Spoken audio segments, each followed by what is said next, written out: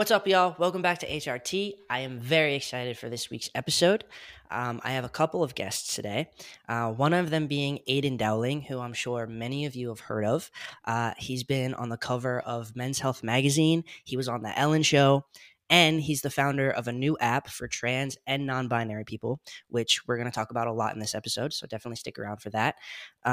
We also have Aydian's buddy Taylor, who helped him create this app. And he's also a fellow trans guy. So I'm excited to talk to him and learn his experiences and pick his brain too.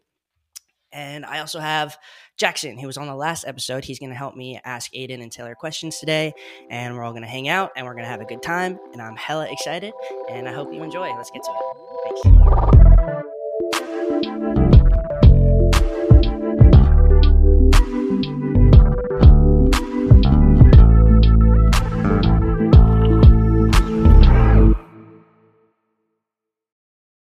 I do actually very much want to ask you genuinely what it was like being on the Ellen Show.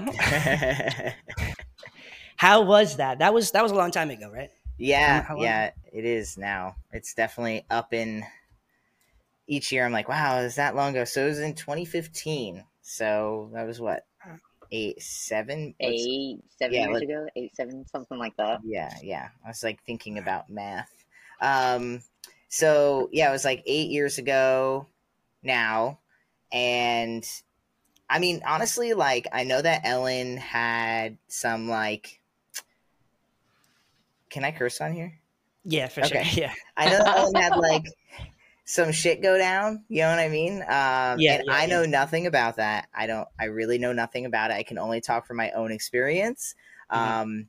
But my experience was great. Like, she was really great. Her production team, like the producer I was working with, was really great. There was a lot of, I was going to be, I don't know if I actually can claim this, but I think I'm the first, if not one of the first, like trans people she ever had on. I think she might have had like Chaz Bono with Cher previously for like a moment in time, but I was like the first real sit down, let's have an interview. And so what a lot of people don't know is I had to fake that interview like 3 different times with like 3 different producers where they would like ask questions. And you know, they got a list of the day of, I got like a list of questions. They're like, this is what you're going to read. But then when I got out there, she like literally went to the last question and asked it first. And it like just totally threw me off. But it was good. Like, it was really, awesome. And I think now that it's been 8 years, I think I'm legally allowed to say things. I don't know. But yeah, no, it was really great. Like, she was awesome. So the 3 things about Ellen that I didn't realize until I saw her in person. Number 1, she's like frailer than you would think. Like, she's just like shorter and like thin and just kind of like, I don't want to say frail because it makes her sound like she's super old, but like, just, you know, like a little old thing. And then also like her eyes are like this intense blue. Like, you don't really notice it, but like they're just like deep blue. And then like thirdly is, it's not so much about Ellen, but just about the show. The audience is like really far away, actually. Like, they are not very close. Like, I don't know yards, but they're like yards. They're like multiples of yards away. You know what I mean? Which actually made it a lot less stressful because everyone was kind of like out there. And her and I were just like right here. That's probably on purpose so you can like have an intimate conversation. But yeah, I mean, it was really good. Was the only time you really saw and talked to Ellen, was it when you were in those chairs? Yeah, so they kind of do that on purpose so they get like the wow factor of like meeting her. So I had not talked to her at all, just only like her people. But I was very nervous. They put like pads on my armpits so I wouldn't sweat through the shirt. Dude, and I actually like showed up with like all this swag, and like they made me like change my outfit because it was like too I had like, I don't know, they just made me change my shirt. They like brought in this like 15 shirts and they're like, which one do you like? And I just picked like the most basic plain blue shirt I could find. You know what I mean? That's awesome. And they made me take my lip ring out for the first episode, but not the second episode. Yeah, so just like little things, you know. Because you were on twice. How different were the 2 times? Were they like pretty much the same thing? Yeah, the second time was a lot like, you've been here before, you know how this goes, and it was really quick. Like, it was a very short segment. My first segment was like, we had a commercial break, which was like just me. It was super long. But my second segment was like, I think literally like 2 minutes. But the dope part about my second segment is that I got brought back on because I did hit the cover of Men's Health, and the person at Men's Health was like, will you bring everyone? She told me, she was like, BTW, like, I tried to get everyone on Ellen, but Ellen was like, I only want Aydian, just bring him on. Like, and like no one else was like invited. You know what I mean? Wow. So, yeah. I was gonna say VIP. I was like, okay, dog. Okay. So that was, and I hadn't seen the magazine yet either until she showed it to me. So all right, because it came up on the screen behind you, right, while you were doing it. Yeah, but I'm like I'm not good at like first reaction. Like, you're not going to get a really cool reaction from me, but like the next day is when I'll be like really hyped, and like, I'll wake up and I'll be like, you know what I mean? Yeah. Once it's like settled in. Yeah. So I think like that was wasn't as anticlimactic, I think, for their production company. Got you. Now that was 7 years ago. Yeah. Was it terrifying as all hell to like go in front of the world as a trans person? I mean, it was, but it felt like my responsibility, to be honest. Like, I just always like, I don't know. You can ask Taylor. Like, I'm not very mature. Like, I don't think people would say like my top 5 qualities is that Aydian is very mature. But I think that when it just came to the community and the fact that it was, I came up in 2009, it was only 2015. Laverne Cox had just like kind of hit the ground running with Orange is the New Black. Like, so I just felt like a responsibility of like, I have to do this. Like, there's no, you're not going to do this. Like, I have to do it. So, that's kind of, I was definitely nervous and stressed out as all hell, but that's what kind of like made me just, buck up and get it done. You know what I mean? Gotcha, yeah. As you should. Out of both times being on, which one was your favorite? The first time or the second time? Definitely the first time, just because I was there for longer. Like, I came in the day before. You know what I mean? Like, I just got more of the treatment. I ran into Meghan Trainor backstage. Wow. So that was cool. Wow. Yep. That's so she had her little puppy with her. And then the second time I heard, what's that guy's name? That like really famous opera singer guy that was like really hot for like a minute. Hot opera singer. Josh Groban. Yes. Josh Groban. Yes. He was hot for like people like were into him for a hot minute. And I heard him like warming up. Those are my 2 claims to fame. It's like, I heard Josh Groban warming up, and I ran into Meghan Trainor and her dog. Wow. Honestly. I was going to ask, did she say anything to you? Like, did y'all have a conversation? Meghan Trainor? Yeah. No. So she was like leaving the makeup, and I was going into makeup. And like, I remember I always try to play it very cool in front of celebrities, like I try to, Taylor knows because I've taught him some of my ways. I try to play it cool. Because there's just people, they put their pants on one leg at a time, just like us, So when I saw her, I acknowledged her existence, right? And I smiled, and she like looked at me, and I think she did like a double take because she was like, who's this guy going into makeup? I don't know him, but he's at Ellen, so he's probably valuable in some capacity. You know what I mean? Like, I got kind of like, you know what I mean? Like, who are you? Why are you here? Are you lost? You know what I mean? So. Wow. Yeah. That's pretty cool. And to talk about what you were on Ellen for. You said it before. You were on the cover of Men's Health magazine, which, dude, that's insane. I saw that. I didn't even, when I emailed you guys, I knew you were on Ellen. I hadn't watched it yet, and then found out you were on the cover of Men's Health, and I was like, "Oh my god!" I just emailed the guy who was on the cover of Men's Health. That's so funny. That's funny. Can you maybe go into what that experience was like a little bit? Yeah, that was a wild ride as well. I mean, and as you said, like that's what got Ellen's attention. So, because like when I talked to the Ellen people, they said that they had noticed me. I had this other. There was this old magazine called FTM magazine. Has anyone heard of this magazine? No, I haven't. I know we're like just so old. Just so old, y'all. Like so there was this magazine called FTM magazine. I did a remake cover of the Adam Levine shot where he's like naked and he won he like got like hottest, like people's hottest guy or whatever. Yeah. And so that went viral, and they were like, oh, we saw that go viral. And then like 5 months later, we saw this starting to go viral. So that's what that got their attention. But yeah, so I was in a competition for Men's Health. It was called The Ultimate Guy, a doer who gives back to his community. That was the title. Wow. And like you pretty much had to have a six pack. I don't think Men's Health was putting like a doer who gives back and is not like ripped. You know what I mean? It's still Men's Health.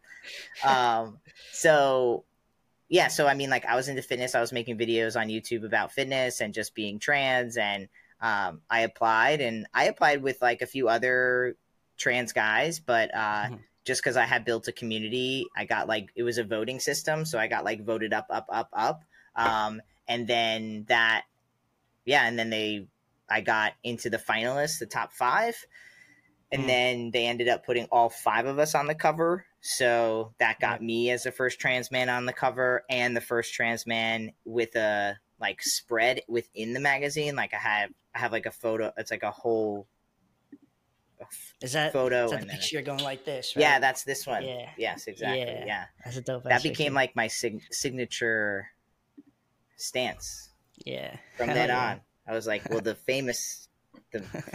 magazine people told me to stand like this, so I'm gonna do that. You know? The professionals. Yeah, the professionals. Yeah. Professionals know. Right. That's awesome.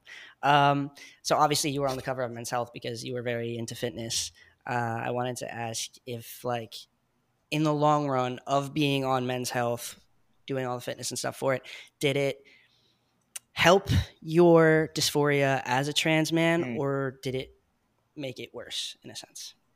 So as far as like dysphoria, it definitely helped it because I personally identify on like the more like if the scale was like, feminine on one side and masculine on the other and like more androgynous in the middle, I'm definitely on the right side of that scale. Right. And so it definitely helped me in that sense. So with my dysphoria, really still helps, to be honest. Like I still work out. I still like to go to the gym, it still helps me. But as far as like a human being and like having like, because I definitely have a mix of like eating disorder, body dysmorphia mixed with dysphoria. And so many times those are really hard to like separate the two. They almost like come like glued together and you can't really tell if you're like experiencing dysphoria or like just like dysmorphia. So it definitely didn't help in the sense of like being glorified like for my body. Cause then it was like, okay, well now I can like always have to have a 6-pack and I always have to be like better than the last time you saw me, and you know what I mean. So it definitely like fucked with my mentalness. But I still wouldn't have not done it. You know what I mean? Right. Like, yeah, of course. Yeah, it still helped me in a lot of ways. I think that like, and who knows? Like, I probably would have went down that rabbit hole anyway. I was like headed in that trajectory. It's just that all of that attention just like sped it up. Got you. Yeah, for sure. I wanted to ask because I don't work out. I hate working out. I'm terrible at it. You're like I was Taylor. about to say the same thing. Yeah. Taylor hates working out. He doesn't want to go up the stairs. Okay, that's a little far. That's a little far.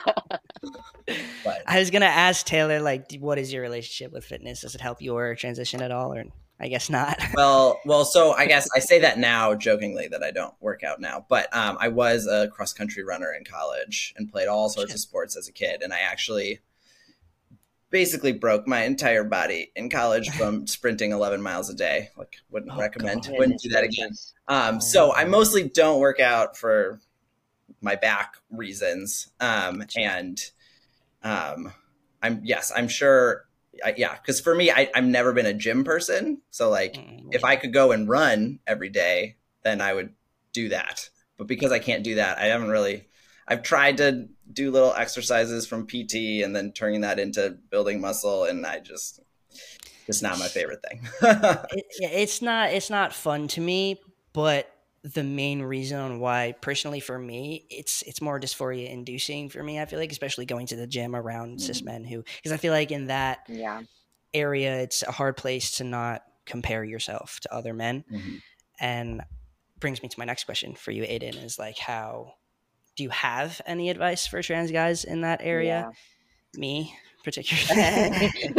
No, me too. I'm a big fella. I'm a big fella, and I'll say one of my biggest things is like I struggle with my weight, and so I want to go to the gym so bad. I want to go to the gym. I want to work out. I want to get muscles. Like I want to be this dude, you know.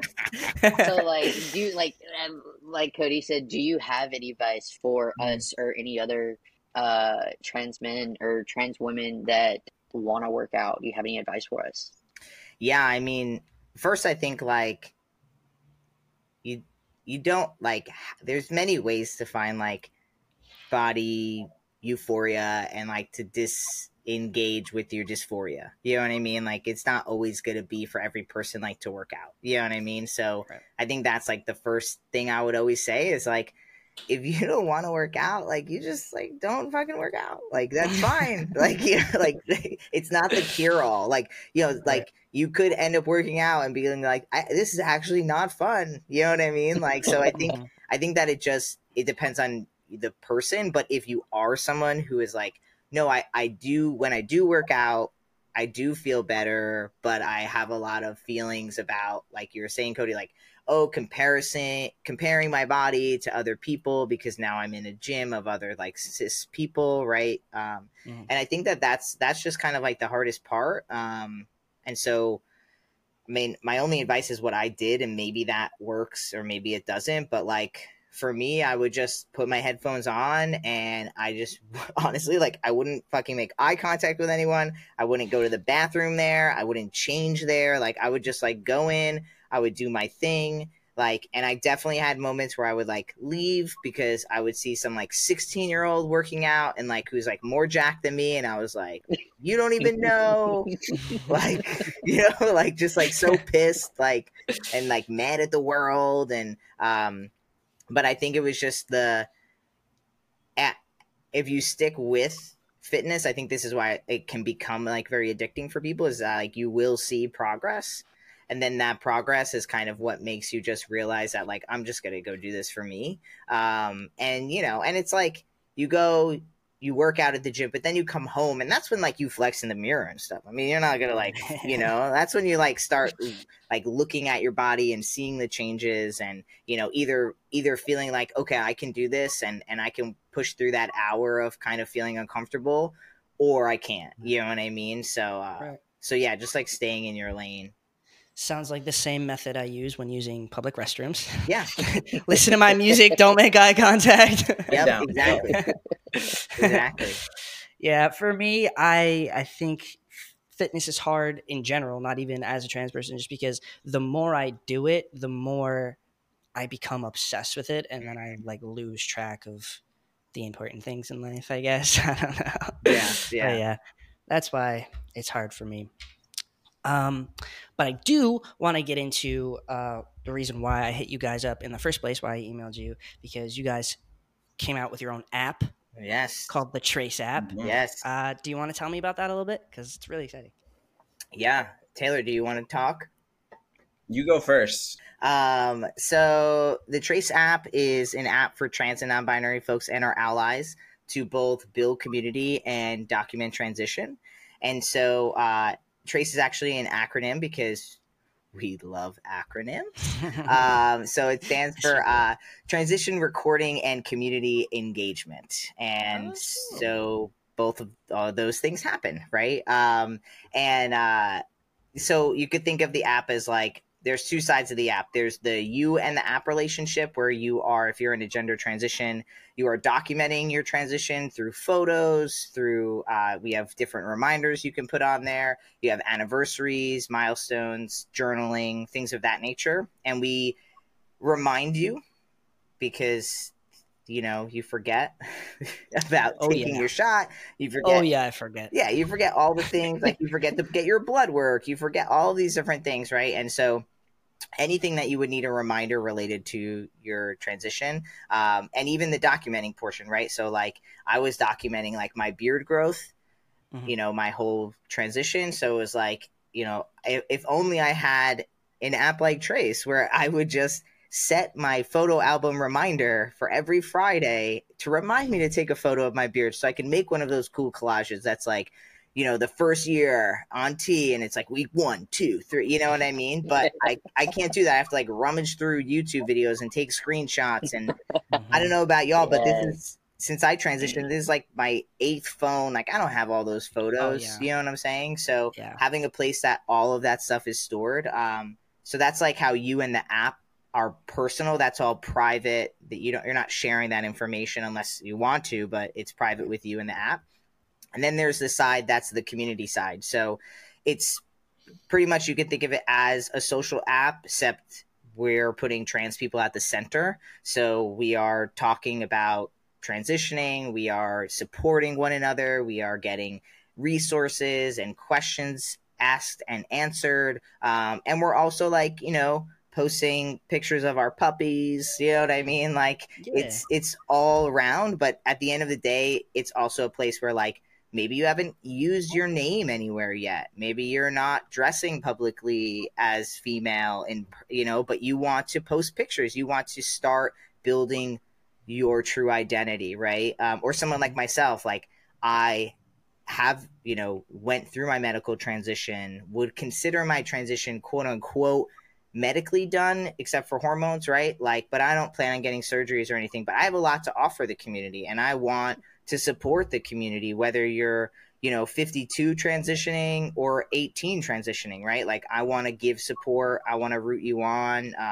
And so that's where the app and the users of the app like all come together. You know what I mean? That's more public facing. You could still be private, but it's more of the public facing community side.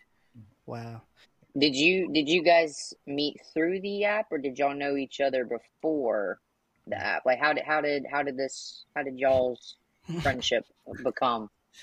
Yeah, well, so I had been following Aydian on socials for like 2 years and had like, you know, watched all his videos and stuff when I was first coming out. And he put like a story notification out and was like, is anyone a developer who does this very specific type of mobile application stuff? And I was like, crap, no, I don't. I've worked at like really big tech companies and I don't do that. And then like 2 weeks later, he put a call out and was like, any developers, just anyone. And I was like, oh my gosh, all right, I need to DM him. So I DM'd him. We met like a day later or something and we talked through everything. And then I was like, let's see if we can just build like a first prototype and, you know, get something to start working. And then it worked, and then we were off to the races. So hell yeah! How long have you been into the tech side of things? Sorry, Jackson. You're good. Go ahead. I was gonna ask how long you've been into the tech industry type thing. Yeah, so I got a job at a large medical software company, and then I was there for like 3 years doing like non-dev stuff, testing software and things, and then I got and went back to school for night classes while I was working there to become a software developer. And so then I worked at that same company for another 3 or 4 years before joining Trace. That's awesome. Making moves. I like it. I was going to ask, so just you two built this app? Like nobody else, or is it? So we have just you two? We're a team of 3. And okay. So we have the other co-founder is Elizabeth, cisgender ally. And her and I had been working on it starting in July of 2019. She is a UX UI designer and wanted to help the community in some way. And I had tried to build an app's, now I wouldn't say similar to Trace, but an app that was actually for my clothing company, but I wanted to have shot reminders in it. That was like the one similarity between Trace. But when it was like $100,000. It's like, I don't even make I think at that point I was barely making $1,000 a month, let alone like having money for $100,000. So her and I just started meeting like almost every week, you know, sporadically at times, and built kind of this back end prototype, I guess you might say, like a click through of what the app could look like. And then her and I applied for an incubator, like a free like accelerator incubator program. And that is when we were like, oh, like we need someone to build this app. We had someone join on, but then he left like within 2 weeks. And so then we were like, great, like we don't have anything. Like we're exactly where we started with, just like pretty much like, here's my app, click through it. You know what I mean? Like a lot of ideas, just a lot of great ideas. Yeah. But then like, as Taylor was saying, I was just putting the reach out and no one was getting back to me. And then I was like, fuck it. Like if anyone knows anything about apps, like let me know. And even when I met Taylor, he's like, I've never done it. And we're like, that's fine. You're going to be great. But honestly, what sold us on Taylor was that Elizabeth and I were like, we've never met this man, like in real life. I'm like, I don't know. He said he followed me, but I don't know what that means. Like maybe he's playing it cool. Like, I don't actually know. But what actually, like, it was a week later we met him again, and he had already was like, oh, I think we could build it on this platform, and I think we can have this thing. And we were, and like Elizabeth and I were just like, this is it. Like we're happy, like, you know, like clearly pretty much like he came into the relationship as like, I will be a co-founder because I'm gonna put in the work. Like I'm not just gonna wait for you to tell me to do stuff, you know what I mean? And so that's when we also knew whoever we brought in order for this to be like a real relationship, for someone to buy in, like Elizabeth and I were like, we both own the company 50-50, and we were like, we have to just, whoever joins it's all equal. Like it has to be equal. Yeah. Otherwise it's not going to work. You know what I mean? So, but like, so Elizabeth designs the app, but Taylor has built everything on the app. Wow. That's insanely impressive, bro. And it's like getting better, y'all. We've got like some shit coming out in the next, I don't want to say how many months because that might stress Taylor out, but sometime in the near future. This fall. Okay, this fall, depending on, you know, when the last leaf falls from the tree, right? Because like, you just never know what happens. Like all of a sudden you think, oh great, now Apple says we can't put it out and it's been 8 days. But we have some really awesome things coming out that I'm really excited about. So I know that was my next question, was like, do y'all have any future ideas coming up for the app? We could leave them in suspense. I will say, I guess we can say that a lot of the really huge cool things are happening around reminders, tracking in general, and making that an even better, more fun and engaging experience. Yeah, that's a really good idea, because even me, like I didn't transition long ago like you guys did, whatever, but like I forget, what's today? Today is Friday. My shot day is Tuesday. Still haven't taken it. I'm so bad at it. Taylor, this is a conversation we had yesterday. My gosh, just go stick yourself. Go, it's fine. I know. Okay, but like you've been doing, how long have you been sticking yourself with needles? 14 years in October. Wow. 14 years. That's crazy. I don't even see myself at 10. Yeah, that's wild. We're skipping a few topics, but I'm going to ask now because I'm interested. Now, since you've been on since Austrian for so long, has it like become more of like a chore, or do you still enjoy it taking your shot? I don't know how much I ever enjoyed taking the actual shot. I mean, everyone's over 21 here, right? Okay. Yes. It's like when you take a shot of tequila, like I don't know anyone who enjoys it, right? You're like, you do what you got to do to get to the result, right? And so that's what I feel like taking your like tea shot is just kind of like, I don't know anyone who's of sane mind who enjoys sticking a half of an inch needle into your body. Well, I meant more like some people look forward to it because they feel better like immediately after. I know. I'm just fucking with you, Cody. No, I mean, I think at this rate, it's like, yeah, I mean, I think it's more, I wouldn't say it's a chore. It just feels like a maintenance.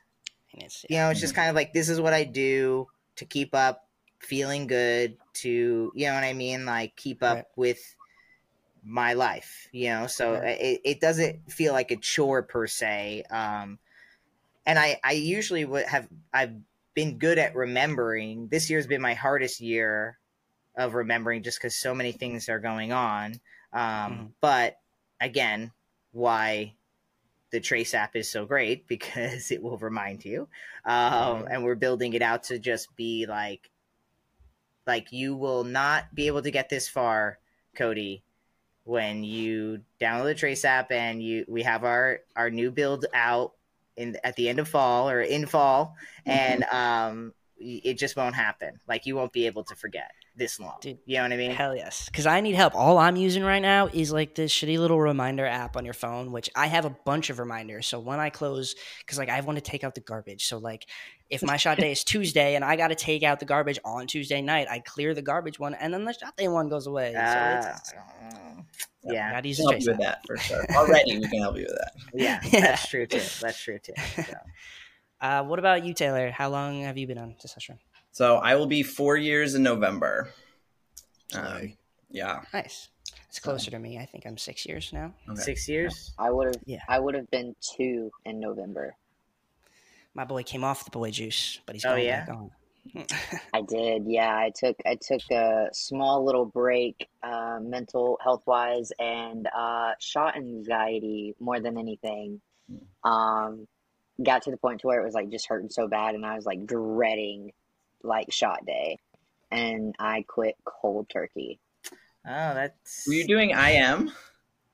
I was doing sub Q. Okay. I don't even know how to explain it. I just like I was doing it on my stomach more than anywhere, and switching sides. I'm very prone to like scar tissue. I've had surgeries and like I keloid really badly and stuff like that. So I guess like just doing it because I was on it for a little over a year, and then I quit cold turkey because of shot anxiety.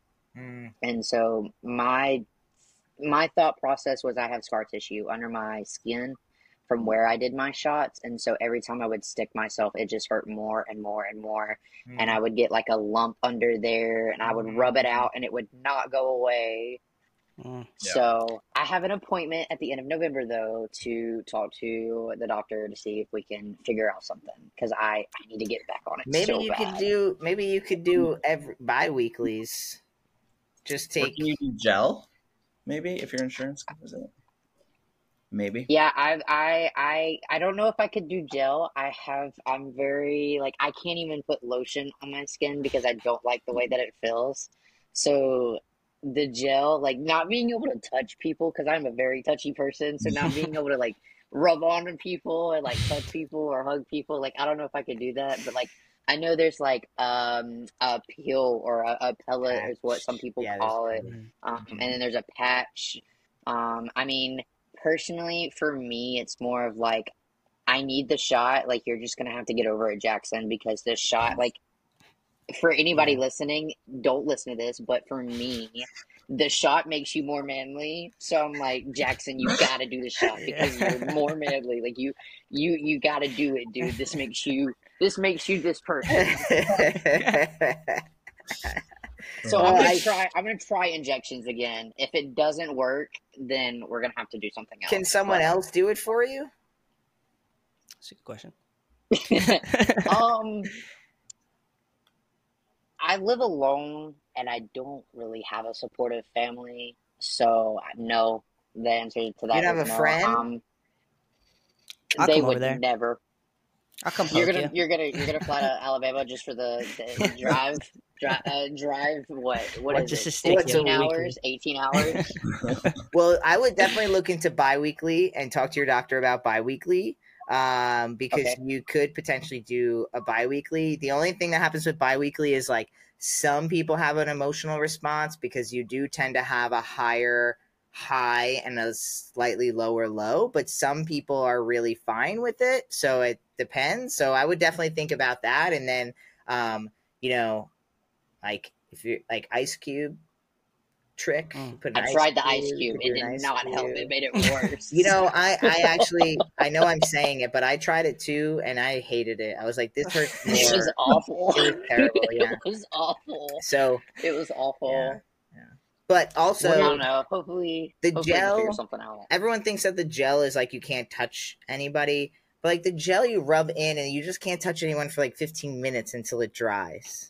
And then you put a shirt on, and most the area that you're putting it on is not an area that like you know, like if someone came up and touched your shoulder, they're not gonna be like, "What's good?" You know what I mean? Ball of hair. Yeah, you know what I mean? Like, Cousin it in 2 seconds. Turn my girlfriend into a man. Right, exactly. But I will say, like, not that I'm condoning the language, Jackson, of it's more manly, but you definitely get a quicker response with actually doing it sub Q or and it's more euphoric. It definitely boosts my energy. Like I dreaded shot day. I don't like shots, but having a shot day and doing my tee shots and stuff like that, at the end of the shot, when I was wiping up everything and cleaning everything, and I was off, I was like, okay, yeah, this is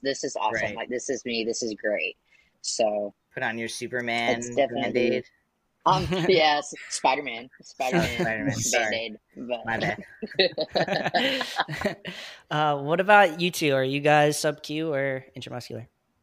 I'm sub Q. I don't know how this man does IM over here. I don't know. Yeah. Aydian, you do IM? Yeah. I go like one leg, the next leg, one butt cheek, the next butt cheek. Just do the full square. Yes, that's literally what I do. Because of the scar tissue, you know, it does build up. But also I will say that, you know, you can break up scar tissue. So you can massage, you can go to physical therapy, you can get one of those like gun things, the guns, which I have, which I do on my legs. Yeah, on my legs every now and then. Like if I'm just sitting here, it's over here.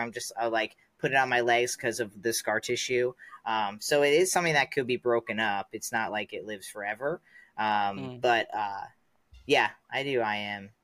I've never even thought about doing that. I'm just because sometimes I forget which leg I try to do the butt cheek, but as Jackson said in our last episode together, I can't make that turn.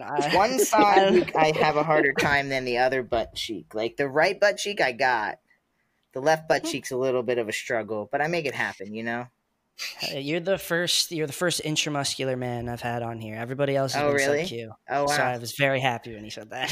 Yeah. No, I mean, I personally think that it has a faster effect. Yeah. I don't know. I don't know if that's science. That's kind of what I thought. I feel like it does, but I mean, I don't know. I mean, I will take not really ever having shot anxiety because I don't do IM. Yeah. Over whatever. Yeah. Speed of my. Cody, you have to download Trace because all the things you're saying. I'm just like, just get the fucking app, bro. Get the app. It will help your life. You know what I mean? Like, and seriously, like 90 days from now, it's gonna be even better. Like, you won't forget. You'll be able to know which one you did. You'll be able to look at a history of all the things that you have done. Like, you know what I mean? So that's cool because, like, even like you said, I've lost all my voice videos, all my beard growth, all of that. It's all gone. I have nothing to look at anymore. So I think being able to see that and having, because you can make albums, right, in the Trace app of all that stuff. Yep. Yeah, that's cool. Yeah, if I had that, I'd be very happy. We call it the trans cloud because it lives in the trans cloud.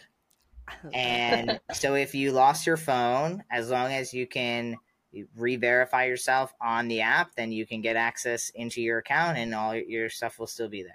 It reminded me of my shot day the other day, and then you forgot. Well, we're fixing that for you. I chose to ignore it. It's my own fault. Taylor literally was building that part today. Yeah. Wow. Like we were literally, I don't know what he does, but I just imagine he just reads in a different language. It's just like letters and numbers and dots. He'll pull it up, and he has like, when we have our meetings, he has like a simulator of what the app actually looks like on the one side, and then he's got all his code on the other side. And I'm just like, I don't even know. I feel like I'm in the Matrix. I just like, I don't know what he's doing, but I believe him. I took code in college. It was fun. It was awesome. I loved code. But I couldn't get it. It did too many numbers, too many letters, too many symbols. I passed, but then you were done. People who do code impress me. That's wild. It's like I went into nursing. I tried to go into nursing, so I didn't need it. Nursing, man, that's rough. I dropped out. Needle here. Maybe you're not afraid of sticking other people with needles. You're just afraid of sticking yourself. Exactly. Okay, got it. Exactly. I stick anybody all day, every day. Me, on the other hand, different story. Yeah. I get it. The reason why I am so hesitant with my shot every other week is because it's like, I don't want to stick myself. And like, I get through it, but it's that one moment right before you're about to that's what I don't want to do. I still do it every time, but it's just that's what deep breaths are made for. I always go.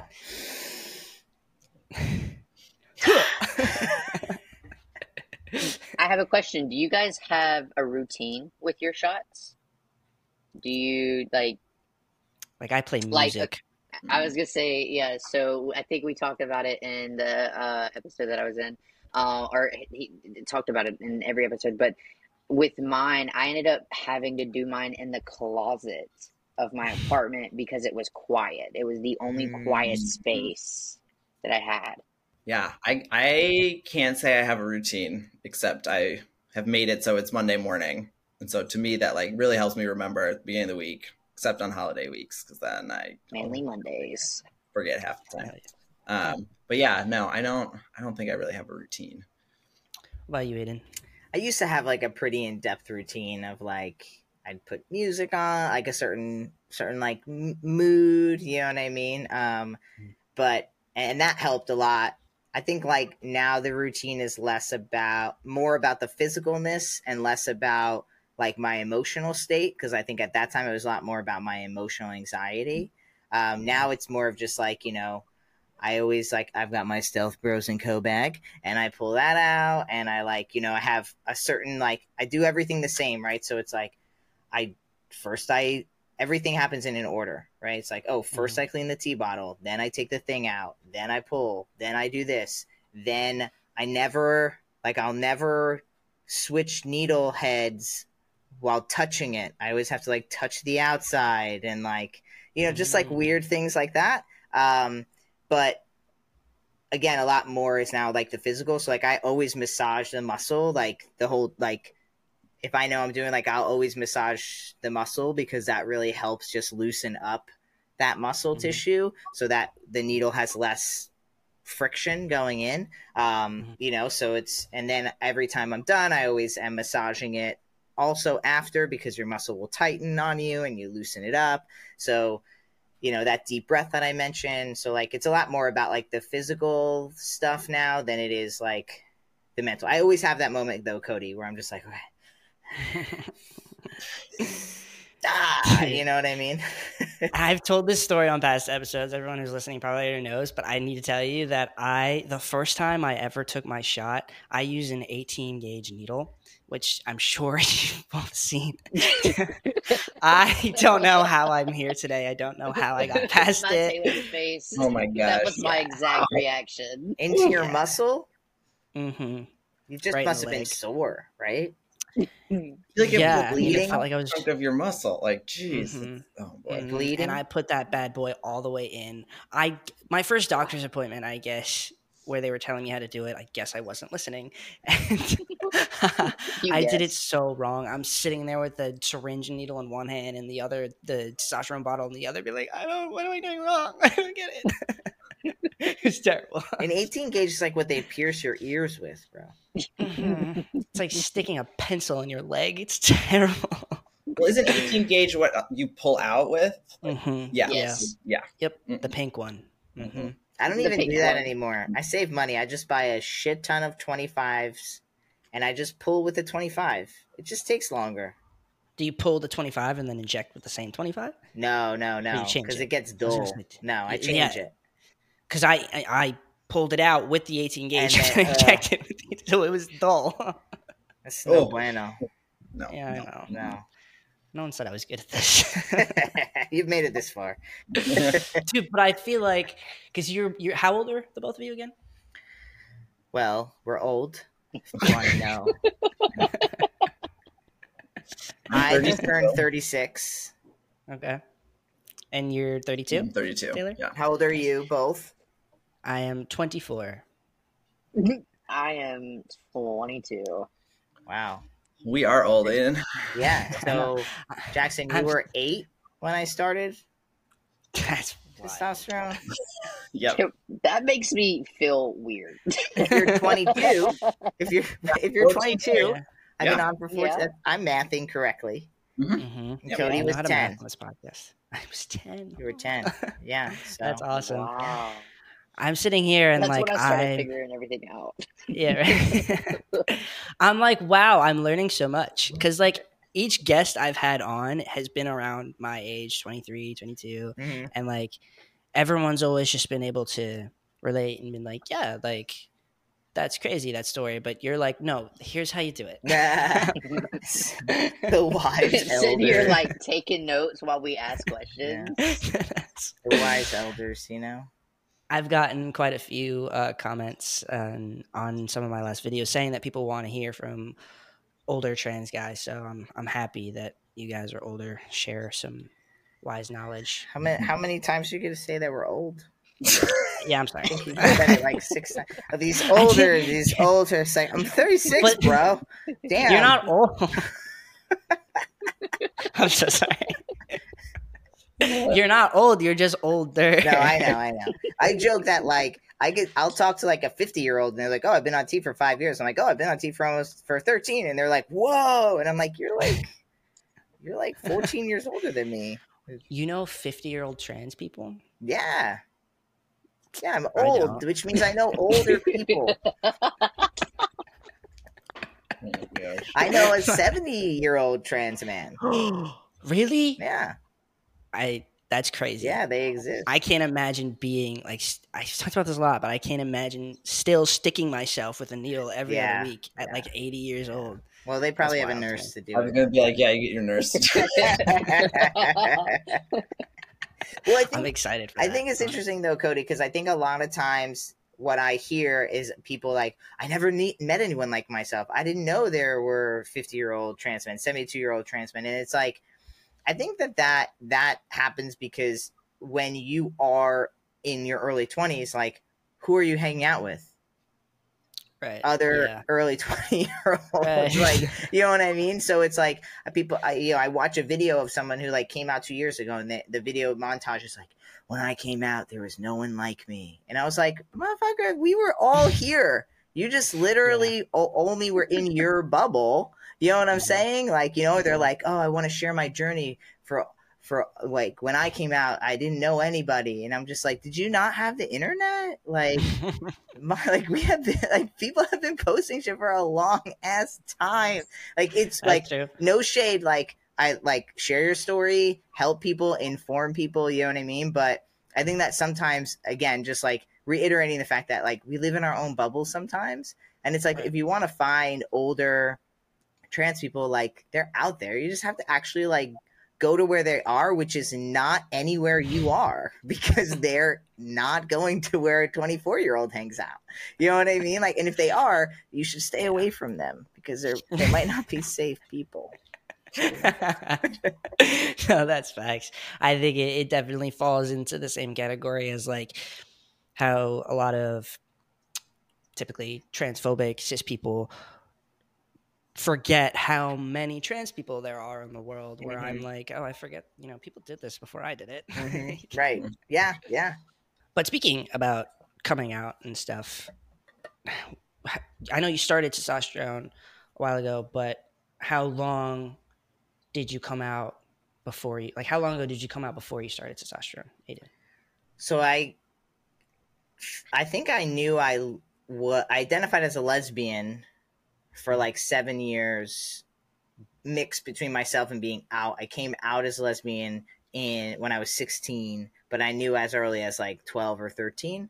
And then when in February of 2009 is when I came out as trans. And I probably knew what trans was, and that like came to terms with it like 6 months earlier, but before I actually said anything. So it was probably like late 2008 is when I was like, I'm probably trans. Like, just, you're like in the denial stage where you're like, I'm not trans. I'm just like watching this video about a trans person, and there's this other thing about a trans person. And you know what I mean? I'm like looking in the dark aisles of my library, you know what I mean? But I'm not trans. That was me for 7 years. that was me for 7 years. But you weren't trans then. It just was a coincidence. You were interested. You want to support the community. Yeah. No, that was me. Yeah. But I would say I tried to transition without hormones. So I tried to like do what was called oh my God, what did they call it back then? It was a natural transitioning. So it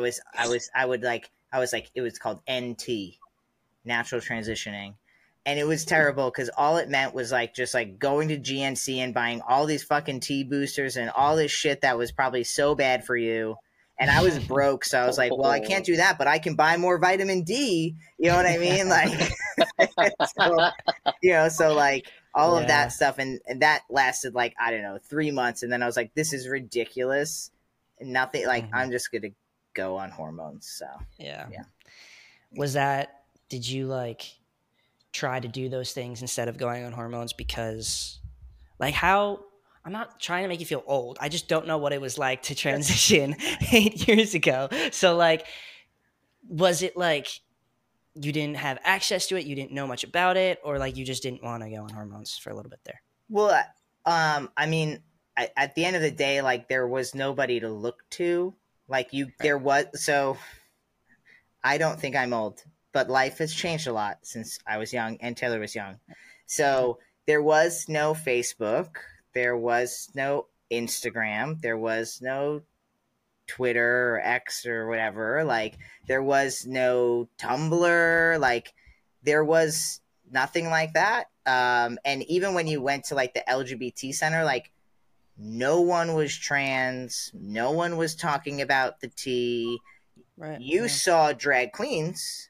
You rarely saw drag kings, which I think is still true today. You rarely see a drag king. But so it just wasn't like, there just was no access. So I was on YouTube before YouTube was even cool or like anything like that, and you would find like in the deep web of YouTube, you'd find like a video, and there was like maybe like max like 7 guys who would show their transition, but then they would always dip. So it would be like there'd be like 8 videos, and you'd be like, cool, they're making videos, and they're like, oh, every month they'd post a new video, and then it would be like they're gone and all their videos are gone, and like, and so I was scared, because I was just like, I don't know what to actually expect. Like, I don't know what actually happens. I don't know what I'm gonna look like. Like the health repercussions of T at the time. Everyone was just like, you're gonna die earlier if you start T, but they don't say that like you're probably gonna die earlier if you start T, because in life, women live longer than men. Right. Yeah. So you're not going to die early because of tea. You're just now going to be a man, and now you're going to die earlier. You know what I mean? Like, because you're a man. Right. Like, and so, so there were just all of these, I was told, like, oh, if you're on tea for more than 5 years, you're going to get cancer.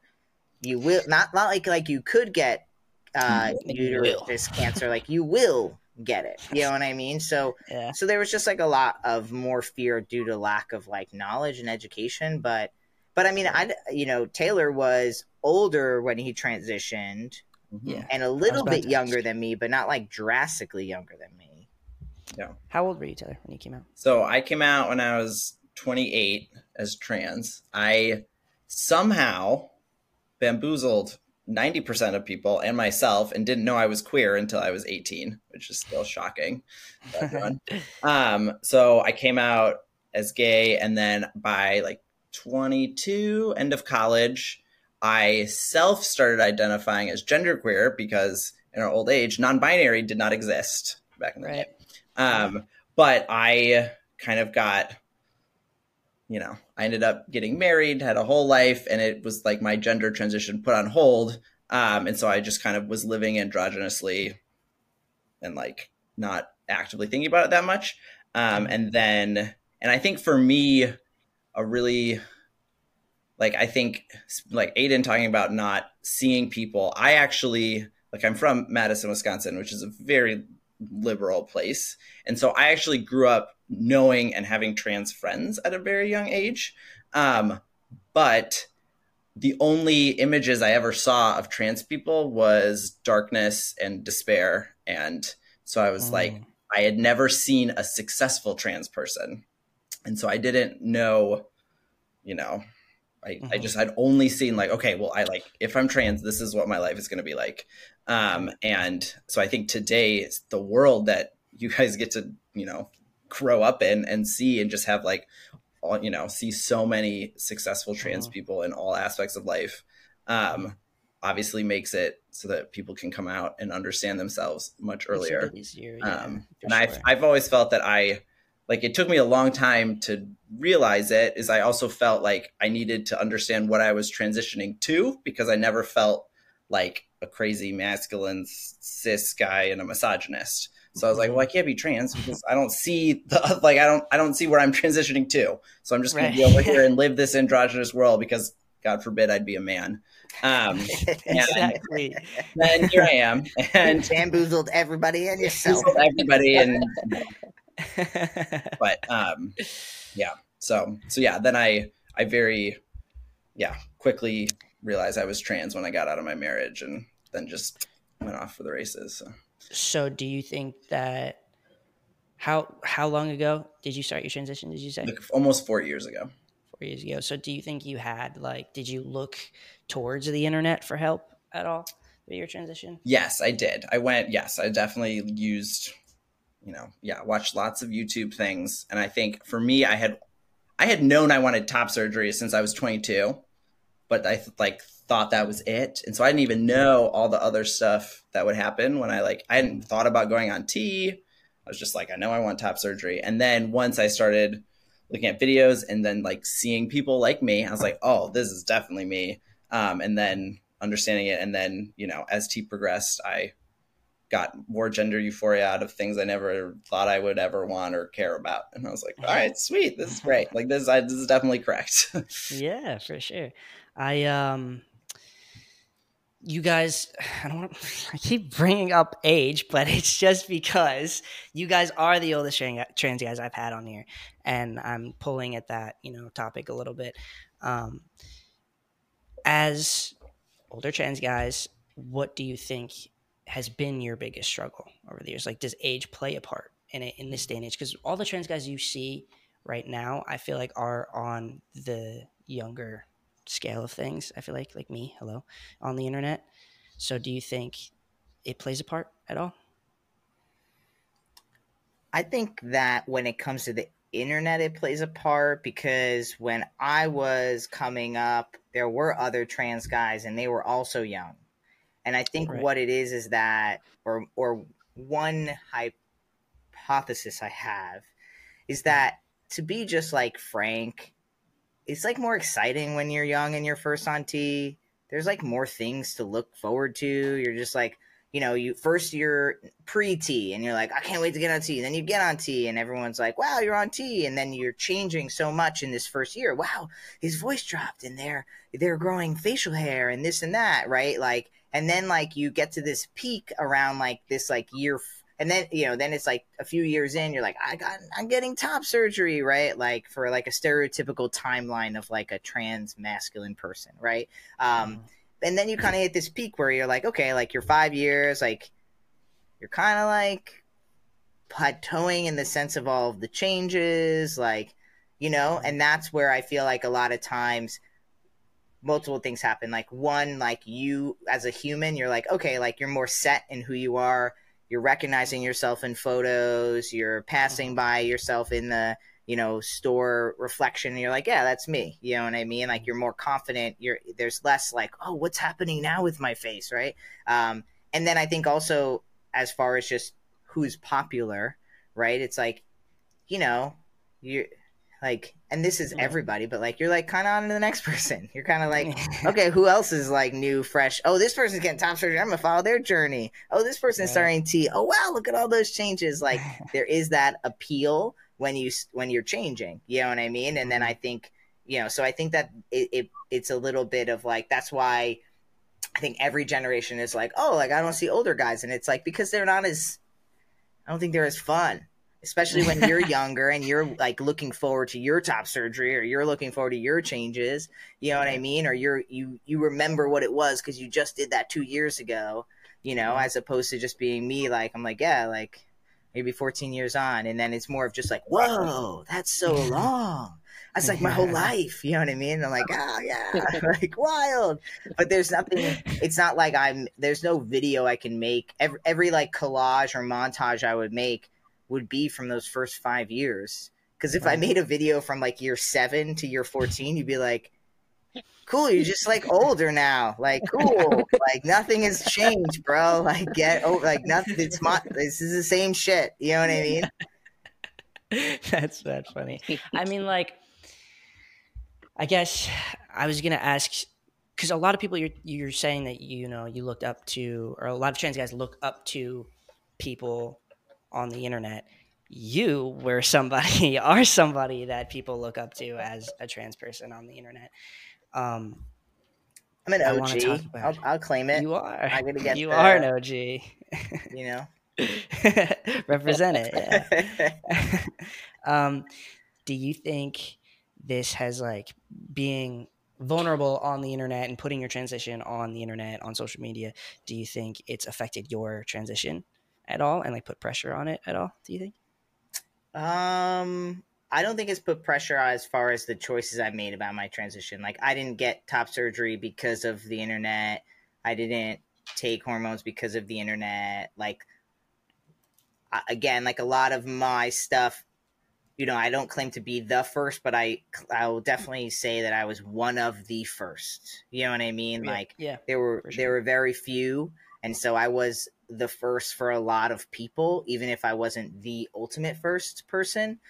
So I made all those choices, luckily, without the pressure of being like, well, if I get top surgery, maybe I'll get more views, or like they're getting top surgery and I'm not getting top surgery. Maybe I should so luckily I didn't have any of that. It was mostly all just, I think the thing that was pressure about my transition was more about like being, I think that like having the spotlight on me made me live life a little safer because I knew people were watching, which probably benefited me, I didn't like do that really crazy thing. So I was like, well, this is going to go on the internet. You know what I mean? Like, or I didn't, I think it made me be a little more tame. Yeah. Like, I think if I was like a wild young buck on tee, like I probably would have just made more mistakes, and like done stupider things that I regret.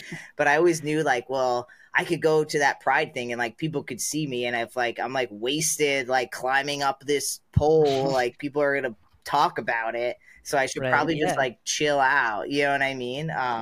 and just like do those things in the comfort of my friends that I know won't take a video of me, right, Taylor? Oh yeah, exactly. I have no videos of you. No videos. Wild times, but no evidence. No evidence. And that's a good friend. Yes. That makes sense though, because I was asking that question in the perspective of like, since you had, I'm sure, younger trans guys looking up to you, like, did it make you like want to move faster in your transition or do it a certain way to look differently? But no. It makes sense. You know, you felt like you had a spotlight under you, so you were doing it the right way. So you follow. That makes sense. I was gonna say something for Taylor. You said that you knew you always wanted top surgery, even before coming out as trans. I was gonna say that I kind of relate to that in a way because I don't have top surgery. It's actually one of my biggest struggles right now. I don't have top surgery, but I knew even before what going on YouTube and what trans was that I was like, these have to come off, whatever they are. Like as soon as they start, like I can remember like bawling my eyes out to my mom and being like, "What are they? Like, why are they here? I want them off." And like my mom was always like, "You just gotta lose weight. Like, just lose weight, lose weight."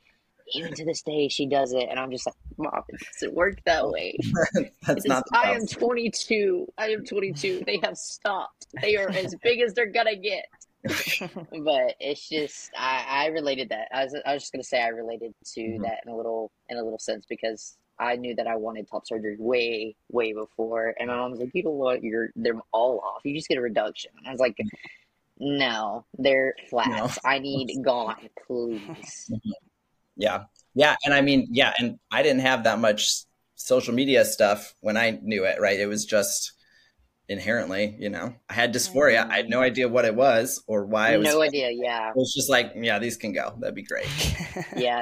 That's how I was too. And then I did get on YouTube because I would say 12 was when I started was like, tomboy just doesn't seem right. Yep.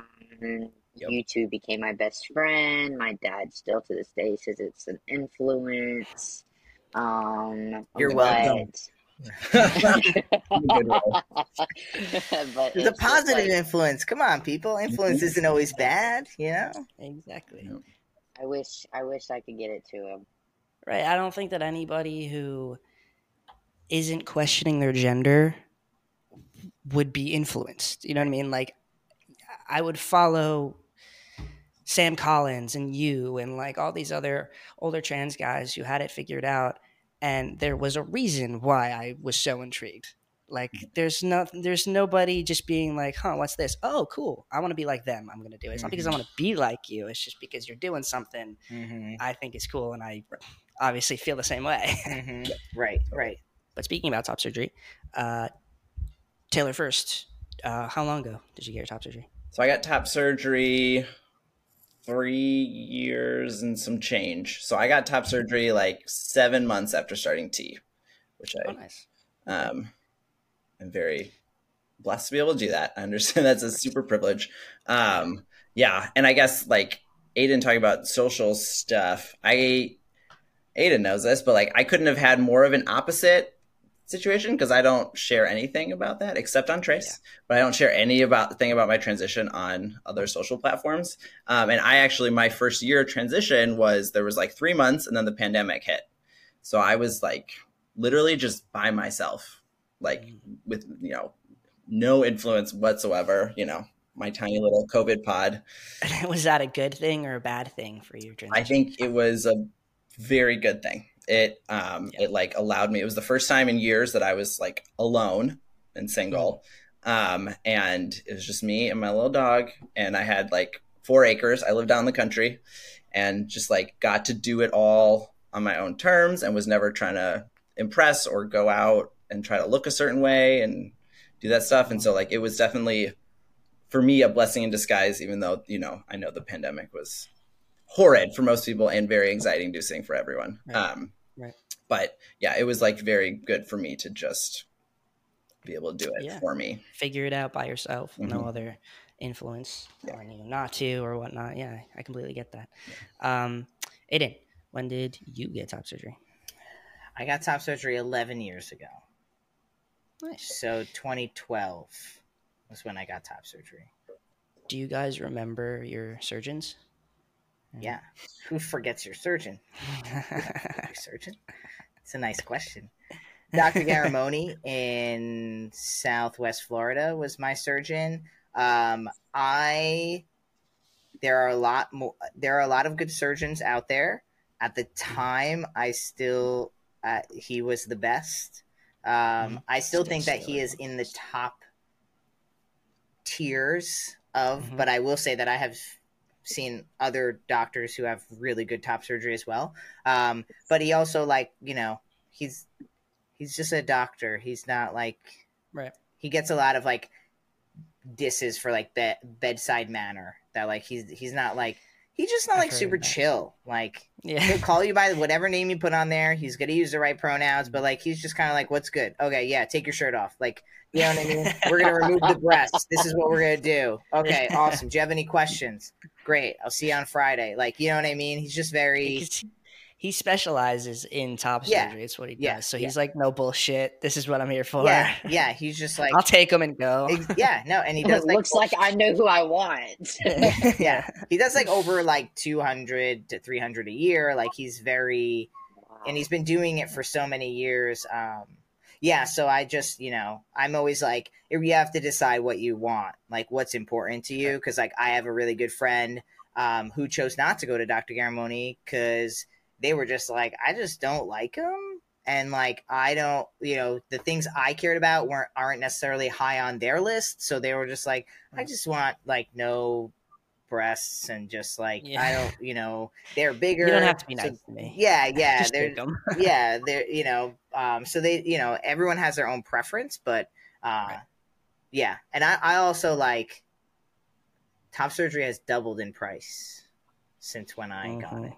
Like when I got it was $5,900, and now it's like on average is like 10 to 12,000. Right. I paid 11 for mine. Insane. So insane. Yeah. That's the average. I know because of Point of Pride, we do a lot of like, you know, surgery numbers and estimations, and that's like the average price is like around that 12,000 number. And I want to talk about Point of Pride, but before I do that, Taylor, do you remember your top surgeon? Yes, I do. I'm not going to say his name because there have been some political things. He was great. But you can't get top surgery from him anymore because the hospital he's associated with is Catholic, and they just stopped him from doing all the surgeries. Oh, shit. So we are dealing with that in Madison, and they literally, this huge hospital conglomeration, and it literally only affected him and his coworker. Like, there were 2 surgeons doing top surgery. They didn't even do bottom surgeries. And they just shut them down with all this stuff. It just affected 2 people. But no, he was fantastic. He was a general plastic surgeon who did this on the side. And I had a complication, and he was like, you are not paying another dime. You paid me like out of pocket, like, don't even worry about it. Like asked me how all the nurses were and made sure I wasn't ever misgendered, and like was just very, very conscious about, you know, dealing with a trans guy. And, you know, at the end, I like thanked him for doing this, you know, my favorite thing that's ever happened in my life. And he was like, well, yeah, this is the stuff I get to do for fun, you know, instead of just general plastic surgery stuff. He's like, this is what I do to like make an impact and do good things. That's cool. So my surgeon was in New York City, Dr. Elliot Jacobs. He was kind of similar. Like, he didn't specialize in top surgery at all. He did it for cis men who just had more fat on their chest there. Mm-hmm. And because I spoke to Dr. Garamoni and asked for keyhole, but I think Dr. Garamoni only does double incision, and I was young and ignorant, and I was like, no, I want keyhole.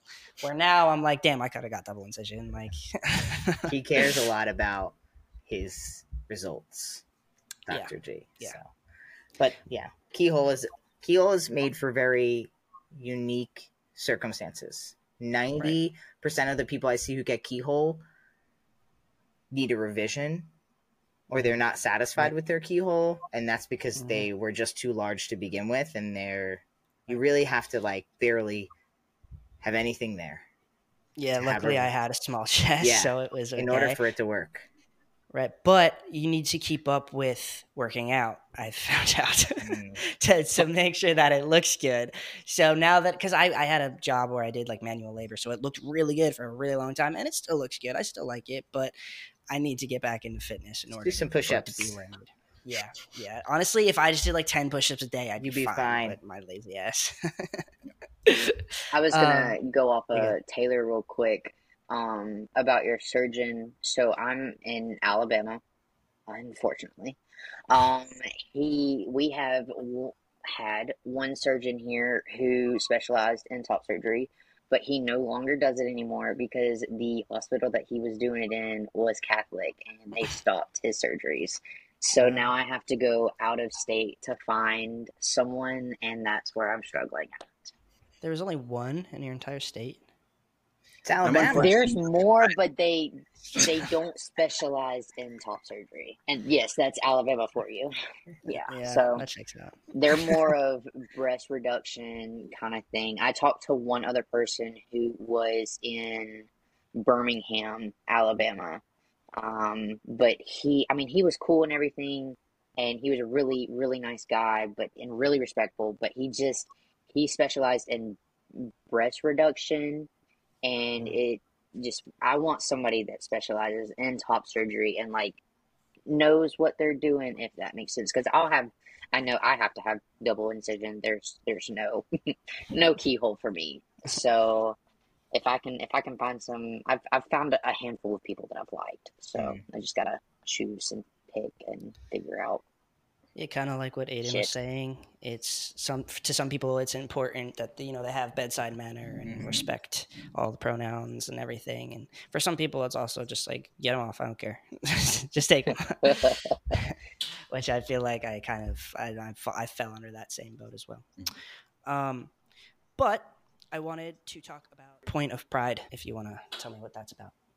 Yeah, so Point of Pride is a nonprofit that I co-founded with my friend Jeff, and it is the largest nonprofit for trans and non-binary folks that's led by trans and non-binary folks.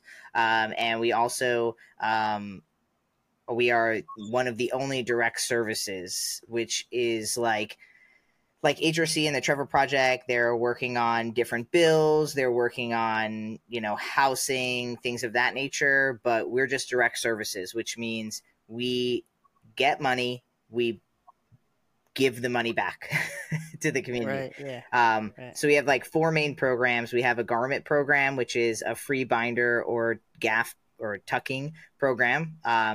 Then we have our electrolysis fund, so it's laser hair removal.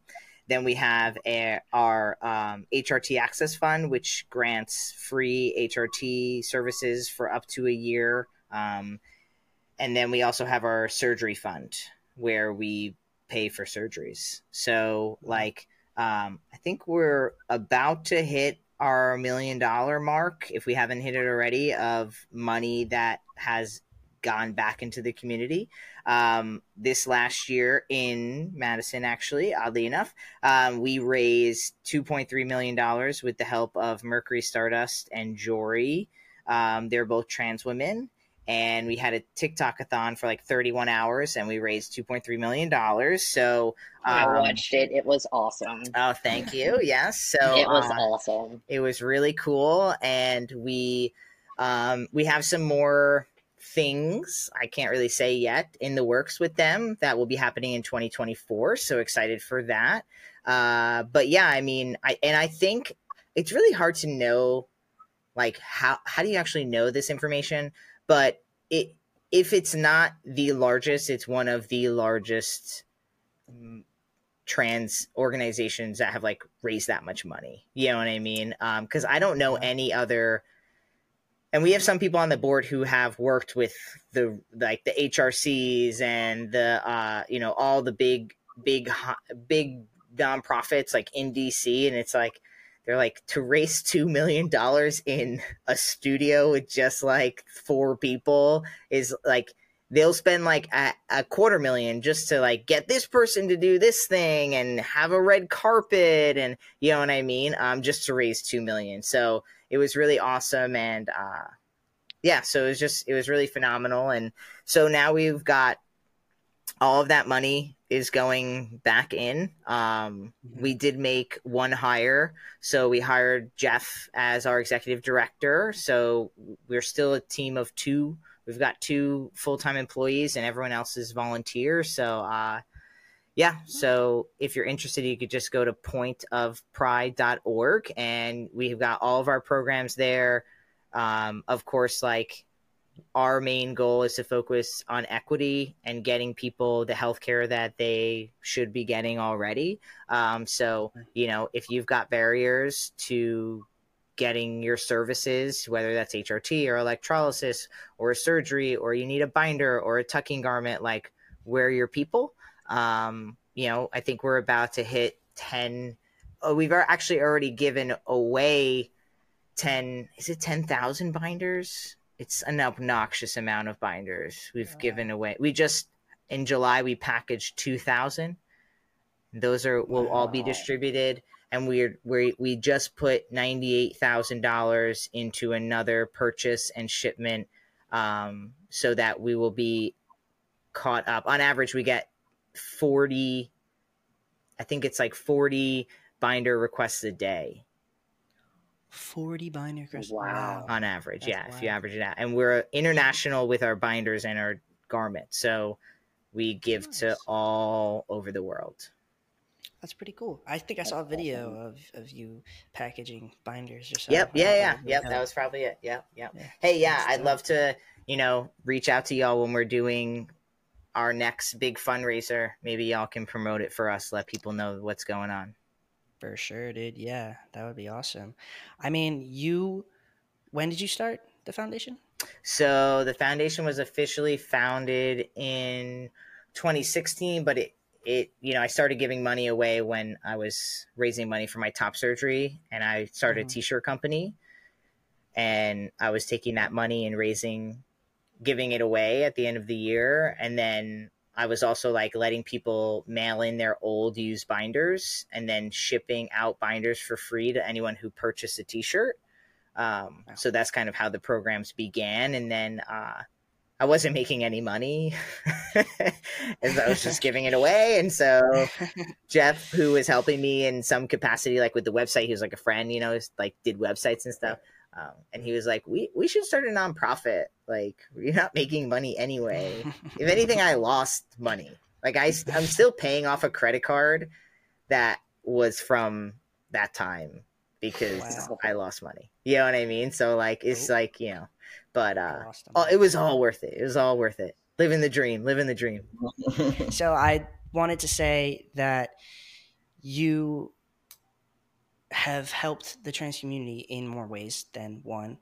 And I wanted to know if that is something you've always known you wanted to do, or if that you just found yourself there one day. Like, were you actively trying to help the trans community, or did you just realize you had a following and were like, okay, I could do this? I mean, I started documenting and sharing my journey because I didn't have any friends. So, that's so wholesome, though. You know, I had a core group of a few friends, but like once I transitioned, it was just different. You know what I mean? With them, I lost some of them, and so I just was like, no one understands me. I'm just gonna talk to this camera and put it on the internet and see if people will talk to me. And that's literally how it started. And so I just started building a community, and again, I think I just, once I would like get recognized, or someone would be like, oh, I watch your videos, they've helped me so much. I noticed that I was like, hey, like, it became like a responsibility. I sold t-shirts and I raised money, and people helped me get my top surgery. Like, that's the only reason I would, you know what I mean? Like, was able to get my top surgery. I was making like $400 a week. Like, there was no way I was getting top surgery, you know? So I think at that moment, like, I would always say, like, I want to be able to, like, everyone who gave me $20, like, I can't knock on their doors and give them their $20 back and say thank you. but like I can keep my clothing company open and give back. I can make videos and help, and like, because it helped me too. It made me feel connected. So it was like, it's just like a reciprocal relationship. Like I needed friends and community, and so I put something out there and people came. And then, you know, I wanted to, you know, I've been able to be on Ellen and be on Men's Health and go to VidCon and do all of these cool things, right? Like financially make some money off of YouTube, you know what I mean? Like I never like hit hundreds of thousands of subs, so I was never one of those like I made $74K a month, you know what I mean? It's more like maybe $74 a month, you know what I mean? But just like in general, so there's been reciprocity between myself and the community at large, you know, and I think that you know, now it's just like in my DNA. Like I'm just like, I just don't know how I could do anything that wasn't for the trans community, like, because it's just, you know, it's like I'm an expert in trans. My job is trans. That's you know? awesome. I love that. I mean, huge inspiration to me, because that's exactly what I want to do with my life. I think that's so cool. And you know, I think you said it before that you've met a lot of trans people, obviously, through everything that you do. Do you think did you know a lot of trans people? Both of you, question for both of you. Did you know a lot of trans people in like the start of your transition? Or no? Yeah, I mean, I feel like you know, again, like I started because I didn't have any trans friends. You know, I met one trans guy in person, and that solidified that I was going to medically transition.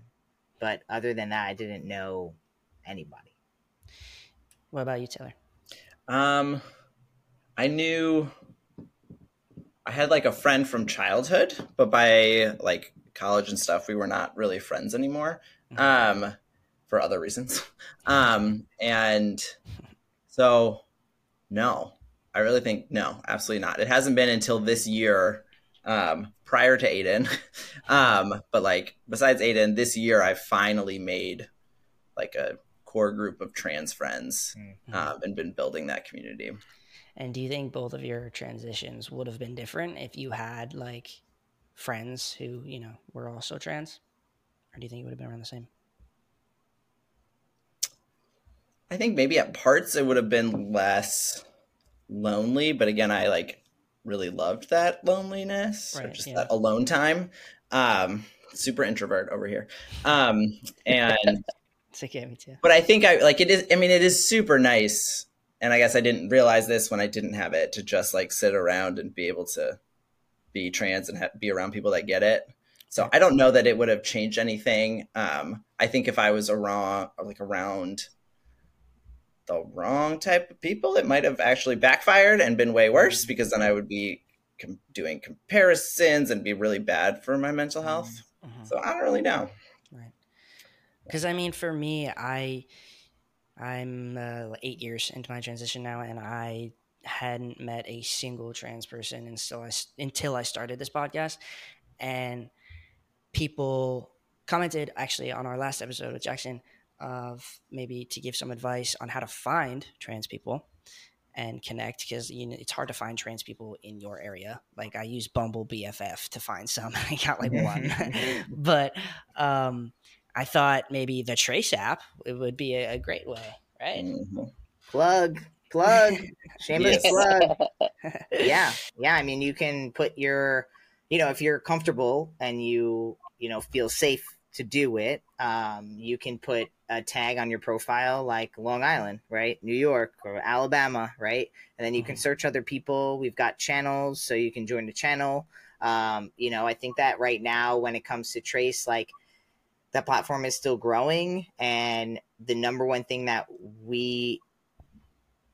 what we, Taylor, myself, and Elizabeth need is like people to engage more, because there's so many people on the platform, but it is at a point where like you do have to like say hi, you know what I mean? Like it's not like you do have to enter the room and say, hey, I'm here, what's going on, you know?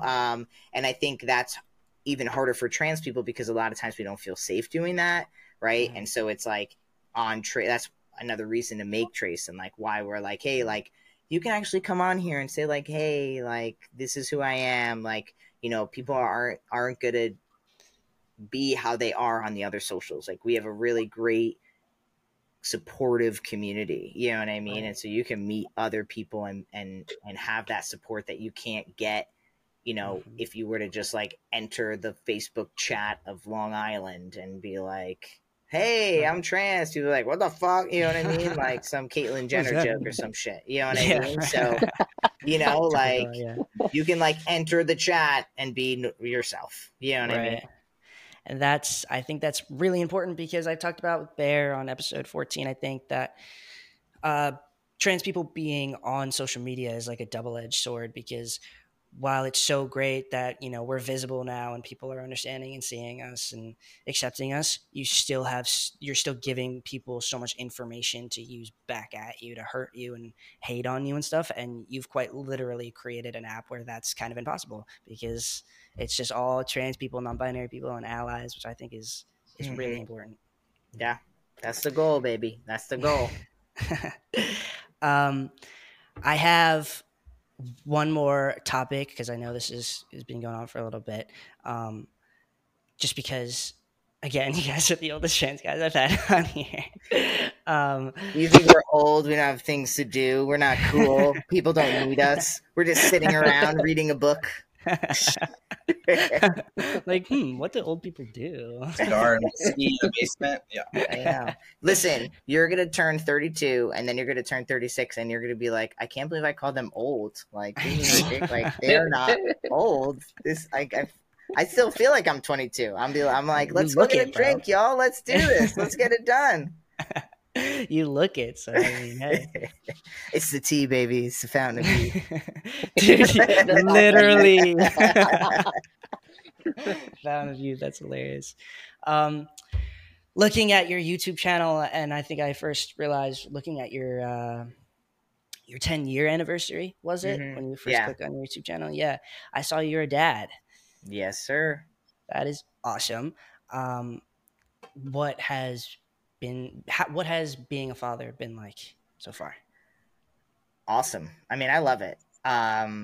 You know, it's like I'm definitely more tired than I've ever been in my life. And I've really had to rearrange what my priorities are, right? Like, because I used to be like, go in the gym and like, you know, even just like working all the time. It didn't matter if it was Saturday, like I'll just work, or like I'll just stay up late, or, you know, so my priorities have definitely changed. I really try to like finish work at 5 because he goes to bed at 7:30, and like I only get 2 hours with him a day during the week, and you know what I mean? So it's definitely made me understand why I've always wanted a family, but now I know why I've wanted that family. You know what I mean? It's just like, it's really beautiful, and like, he's hella cute, and he's adorable. Yeah, thanks. He's very like, he's very boy, like he's very like traditionally masculine. Like I always joke with Taylor, like he's just like a little bro. And I didn't try to do that. Like I had him in like unicorn pants when he was 2, and like hot pink, you know, like I really tried to be like, you're gonna be a new kind of man, like you're gonna be like, I don't care about gender stereotypes, but he just came out like as this little bro, you know what I mean? So you know, so I like, you know, I definitely we still talk about emotions, and like even today he was like being mean to me, and I was like, Bub, like the words you're saying, they're like really mean. They're like hurting my feelings. Like, why are you saying mean words to me? Like, why, you know, I mean, he doesn't fucking respond like an adult. I mean, he's just like, shoo, you know, like, he doesn't, but I try, like, we try to like, you know, embrace who he truly is, which is like this little boy who is like traditional and just loves like sports and dinosaurs and, you know, the Giants, which is the best, you know, like the only team worth it. So, you know, he's just very like, he's great, you know, and I get to live through him in a lot of ways. Like, you know, and I used to think that used to mean I would be really jealous of him. That was one of my biggest fears of having a boy, was like, I want to have a girl because I was like, I know what that's like. I get it. Right, it's gonna be perfect. Yeah. You know, but then when we found out we were having like, you know, a cis boy, right? Like, and up until this point, I mean, he hasn't expressed anything outside of that. I was nervous that I was like, man, I'm gonna be so jealous of this kid. You know, he's gonna get to do all the things. Fear. Yeah, that's but my dude, fear. like, it goes away because like you're the dad. Yeah, right. Like you're the, especially now, like I'm like he thinks I'm so strong. He's always like, well, you could lift up the house. I'm like, I don't know, bro. I don't know if I can lift the house. You know what I mean? Or like something breaks and I like fix it, and he's like, Daddy will fix it. You know what I mean? I'm like, yeah, that's right. I'll fix that. I'm so strong, you know, and I'm still taller than him, so I'm like tall. I'm like, you know, I'm like big compared to him. You know what I mean? You're like, Superman. Yeah, you're Superman. Exactly. Although he would say Spider-Man too, because he really likes Spider-Man. Yeah. Nice. Yeah. So it's really like amazing, and that's, you know, I have my wife, my partner. She's just really genuinely is amazing and great, and that's what makes it work. You know what I mean? So I just, you know, no regrets, and I feel like if you want to have a family and, you know, be a parent, be a dad, like you should definitely, you know, don't shy away from it. You know what I mean? Yeah. That's what I would say. It's because it's definitely scary. I think I've juggled with that thought a couple times because, I mean, I'm still young, but I'm nearing that part of my life where I have to start, you know, thinking about those things. And for trans guys and trans women, it's a difficult decision to make because, you know, I've been on T for however many years now, and I don't even know if I can have kids at this point. You know what I mean? And but if you haven't had a hysterectomy, you can have kids. Right. I mean, not everyone's the same, but you have there's a high probability you will be able to have children, whether that be from your body or taking out eggs. But it also, you know, everyone's a little bit different. There is a percentage of people who will not be able to, but most people, like the higher percentage is that you will be able to. Yeah, no, that's true. Because that's the battle, I think, with trans guys and having kids, because I want to have kids, but I'm having horrible cramping from the testosterone. I think it's called atrophy, where I need a hysterectomy. So I need to make this decision now if I want kids, if I want to freeze my eggs or whatever the hell. And I guess so just seeing trans guys being a dad and like actually seeing it happen is very inspiring and makes it feel very less lonely, I would say. Yeah, I have like a whole series on YouTube about stepping into fatherhood and a hysterectomy. So, you know, if you want to see like what I was really going through at that time, you could definitely check it out. But I know Jackson is like wants to say something. No, I was gonna ask you if you don't mind me asking, what like, how do I put this? Being called dad, being called daddy from a little kid, like how does that make you feel?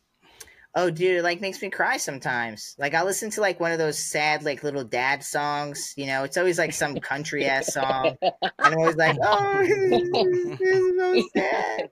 You know what I mean? Like, you know, it's very emotional. Like I'll read like a book, or like we came home from school the other day, and it was just like his hand, and there was like a little poem, and like the last sentence, I was reading it out loud to Jane Lee. The last sentence, I was like. Like I had to like take a breath. It was just like a corny ass poem that every other person got that day. Like, you know what I mean? But it's meaningful. Yeah. Like it's really, I get so emotional because it's so meaningful. And when you're trans and you have a child, it's so intentional. There's such an intentionality behind it. You know what I mean? So, so. Well, I have a crying story. Yeah, cry it up. I've had stepkids for most of my adult life, 2 sets of them. And my partner's kids now, for Father's Day, asked my partner, can I like make Taylor something? And she made me a card, and she like wrote, well, she did a whole picture of the trans flag on the front of it, and then wrote me this little card that was like literally the best card I've ever gotten. It was so sweet. And then like kids like don't care. No, they don't. Like they accept it and love it. And good Lord. So they know you're trans. That's cool. Oh yeah. Yep. Now, Aydian, that's kind of what I want to ask you too. Do you was that a fear when your son was born? Like, did you want to tell him you were trans when he got older? Does he know you're trans now? Yeah, I mean, he knows I'm trans. He just doesn't know what that means. Like, he knows what I'll hold up a flag, a trans flag, and he's like, "It's a trans flag." I'm like, "That's right, that's right, it is." You know what I mean? Why? You know, I take him to Pride. We read books. Like, my friends are all queer, like whether they're trans or just like lesbians or gay. Like, even like my straight cis friends are like might as well be queer. You know what I mean? Like, right. You know, so he's very exposed to it, but like, there's no need to sit him down for anything because he doesn't get it. You know what I mean? Like, you know, he's like, he's fun.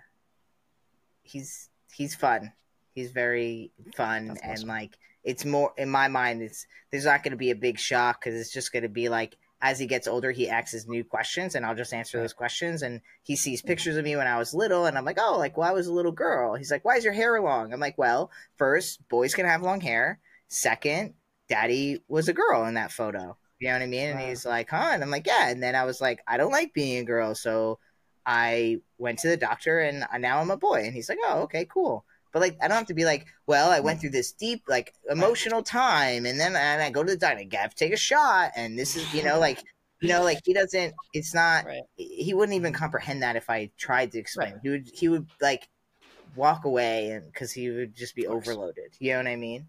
Is that something you think about for when he gets older, like telling him all the processes and stuff? I don't worry about it because again, I think that he will be. It's a new generation out there. True. That have a lot more exposure. I'm not going to be something new. He has a lot of people in his life that are queer. Like, I'm not worried because I'm not keeping anything from him. I mean, I don't let him necessarily, like, I don't let him watch me do my shot because I just feel like that's just like, Right. But I'm like, oh, daddy has to take his medicine. He's like, okay. You know what I mean? Like, but I don't let him watch it because I don't wouldn't really want anyone to necessarily watch it, unless like for educational purposes. So, yeah. It's a very intimate thing with yourself that you have to do. I don't blame you. Exactly. That's really cool, though. That's something that I personally always think about and kind of get scared about for my future. And you putting it in very simple terms has already made me feel better about it. So I appreciate you. Good. Yeah. And that's about it for today. I did want to plug your podcast. You have your own podcast, right? Yeah. So my wife Jane Lee, and I have a podcast called Glued Together, and we answer questions about relationship. I mean, it's mostly all questions now. It was really just supposed to be like relationship questions, but I get questions about all types of things now. It's definitely like, so I would say 99.9% of all my content is family friendly. But the podcast is definitely more of like it's an 18 and older crowd. You know what I'm saying? Like we get a little more raw. We're a little more, Right. Yeah, you should just, because I feel like, again, like I think that's why parents like me a lot too. Cause like I'm very like family friendly. I try not to curse much, but when I am around older people, I let loose and I'm like more like, okay, like I can be who I am. So in the sense of like the podcast, it's fun though. It's really fun. I think it's a different side to me that a lot of people haven't seen. And like Jane Lee is like, you get to learn more about my wife and her journey through all of this. So you could check it out just you could just follow me on YouTube because that's all I've been posting as of late. It's just those videos. So nice. And I like the name Glued Together. That's cute. Thanks. Thanks. Go ahead, Jackson. So something I wanted to ask was for the both of you, what advice do you have for the younger generation of trans people? What's something you can tell us? I mean, I guess I would just say, just always keep trying to find out who you are, and you can change. Because I've come out now like 4 times, and it's fine. Like in all different ways, gender and sexuality. And I would also just say, be kind to yourself, please. The world is terrible. And just take space when you need space, do whatever, and just be kind to yourself. Yeah, I love that. I would echo that, and I would add to it, like, the climate right now, like today, like, this is a moment in time. You know what I mean? Like, yes, it's not going to last for a second. It might last for a few years, but at the end of the day, there are more people in the world who want trans people to thrive than there are people who want trans people to disappear.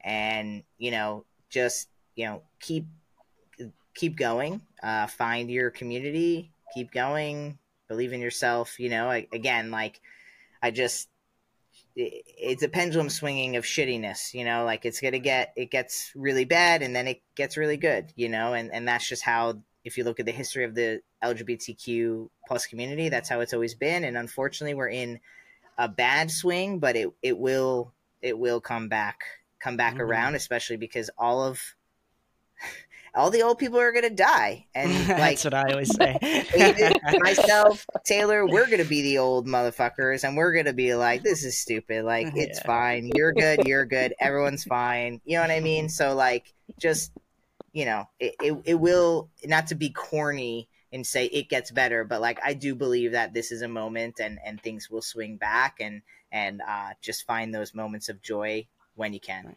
Hell yeah. I like that. Period. If you guys want to start with Taylor, if you want to plug your social media, all your socials, Taylor. Where are you posting every day? Where can we catch you? The only place I post is on Trace, so you gotta download Trace and become my ally. Yeah. It's like literally all he plays, and like then like his girlfriend will post, and sometimes he reposts it, but that's about it. Yep. Nice. Hey, that's all you need. Yeah, exactly. What about you, Aydian? Yeah, you can just search me on Instagram. I'm so old that my handle is when people didn't put your actual names and you just made up a name. That was cool, you know? So you could just search my name, though, Aydian. It's spelt funny, Aydian, and I'll pop up. You'll see my little face. And you could just search my name on all the things, like on YouTube, on Instagram. I'm not really on TikTok. I'm kind of on TikTok, but I'm kind of not. So yeah, you can search me on all the things. And follow Trace. Yeah, follow Trace. Instagram as well. Yes, sir. Jackson, handles. Goodness gracious. Instagram is Jackson with 2 X's. Walk with 2 K's. Slay. And if you want to follow me, I post on TikTok and Instagram at HRT Podcast. I post every day. If you want to follow me, subscribe to me here at HRT Podcast. A lot of you are viewing it and not subscribing, so please do that. I would appreciate it. And then you can find me on Patreon at HRT. I post there every Tuesday. And that's about it, guys. Thank you guys so much for coming on. I really appreciate it. This was awesome. And make sure you download the Trace app. Yes, available on iOS and Android. You can search for Taylor and myself, and Ally requests us. I'll be on the Trace app as well. Yes. So find me there too. Awesome. And donate to Point of Pride too, if you want. And if you need anything for Point of Pride, get it there. And that's about it. Thank you guys so much for coming on. I appreciate it. Thank you for having us. Of course. Bye.